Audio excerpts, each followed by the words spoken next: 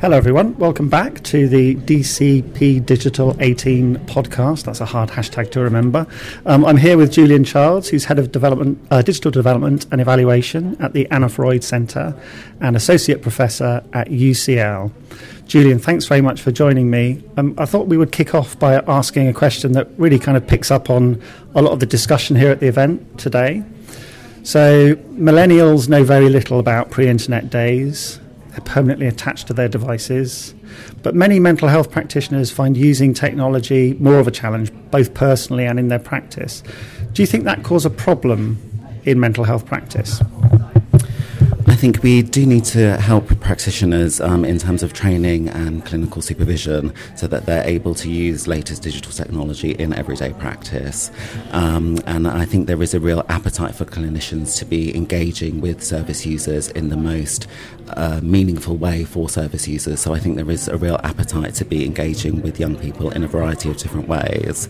And at the centre we've been developing some digital interventions directly for young people themselves. So we're trying to give them tools to empower them to be able to manage their mental health and care through digital technology. So a really good strategy, I think, is to put the power and the device in the hands of the client, and then the professionals have to kind of work along with it. Tell us a bit about the production process that you go through then to produce those tools, those products. So we take a kind of multi-pronged approach. So we try to use theory and research evidence to inform the ideas that we want to take forward. And then really importantly, we prioritise co-production with young people, parents, carers and clinicians. So one of our tools, Power Up, is a good example of this, where we've just completed a feasibility trial where we developed Power Up. So this app is for young people in mental health services to use, and also young people in the community more broadly to use. And it's really to empower them to be able to manage their mental health and care, but also to give them a different way into clinical conversations when they're talking to those in their support network about their mental health needs. So at the heart of Power Up is My People. So this is where young people enter those in their support network, so parents, teachers, mental health professionals, friends. Young people then enter other functions of the app. So for example, there's a decision-making tool where young people can enter a decision that they need to think about. They can enter some pros and cons, and then there's a visual balancing scale that adjusts depending on what they've entered. And the aim of this tool is to really give young people a different way of thinking about a decision, not using it, coming up with a decision, and that's what they rigidly have to stick to. So they can flag entries in the app to someone in their support network that they've entered in the first My People section. So we think this is a really good way of giving young people a different way of engaging in discussions about their mental health. How do you come up with the ideas for what tools to develop in the first place?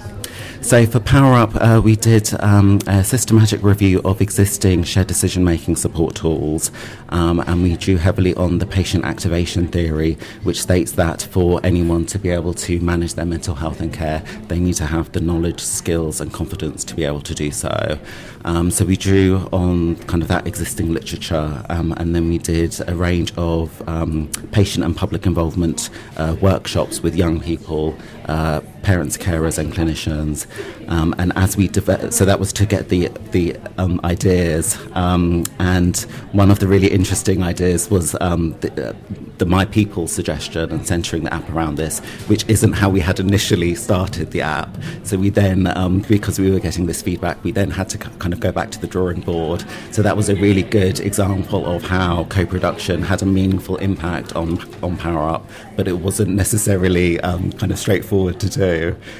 So once we had developed an initial prototype, we then did kind of interviews and focus groups with young people and parents, carers and clinicians to get further feedback.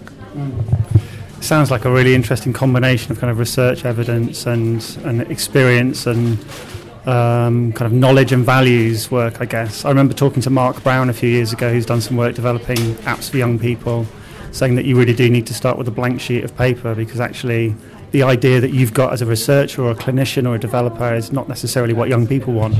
Yeah, absolutely. And I think that the example of My People was, definitely wasn't something we had thought of starting with, but it was really good to have that feedback and that we were able to change change our designs.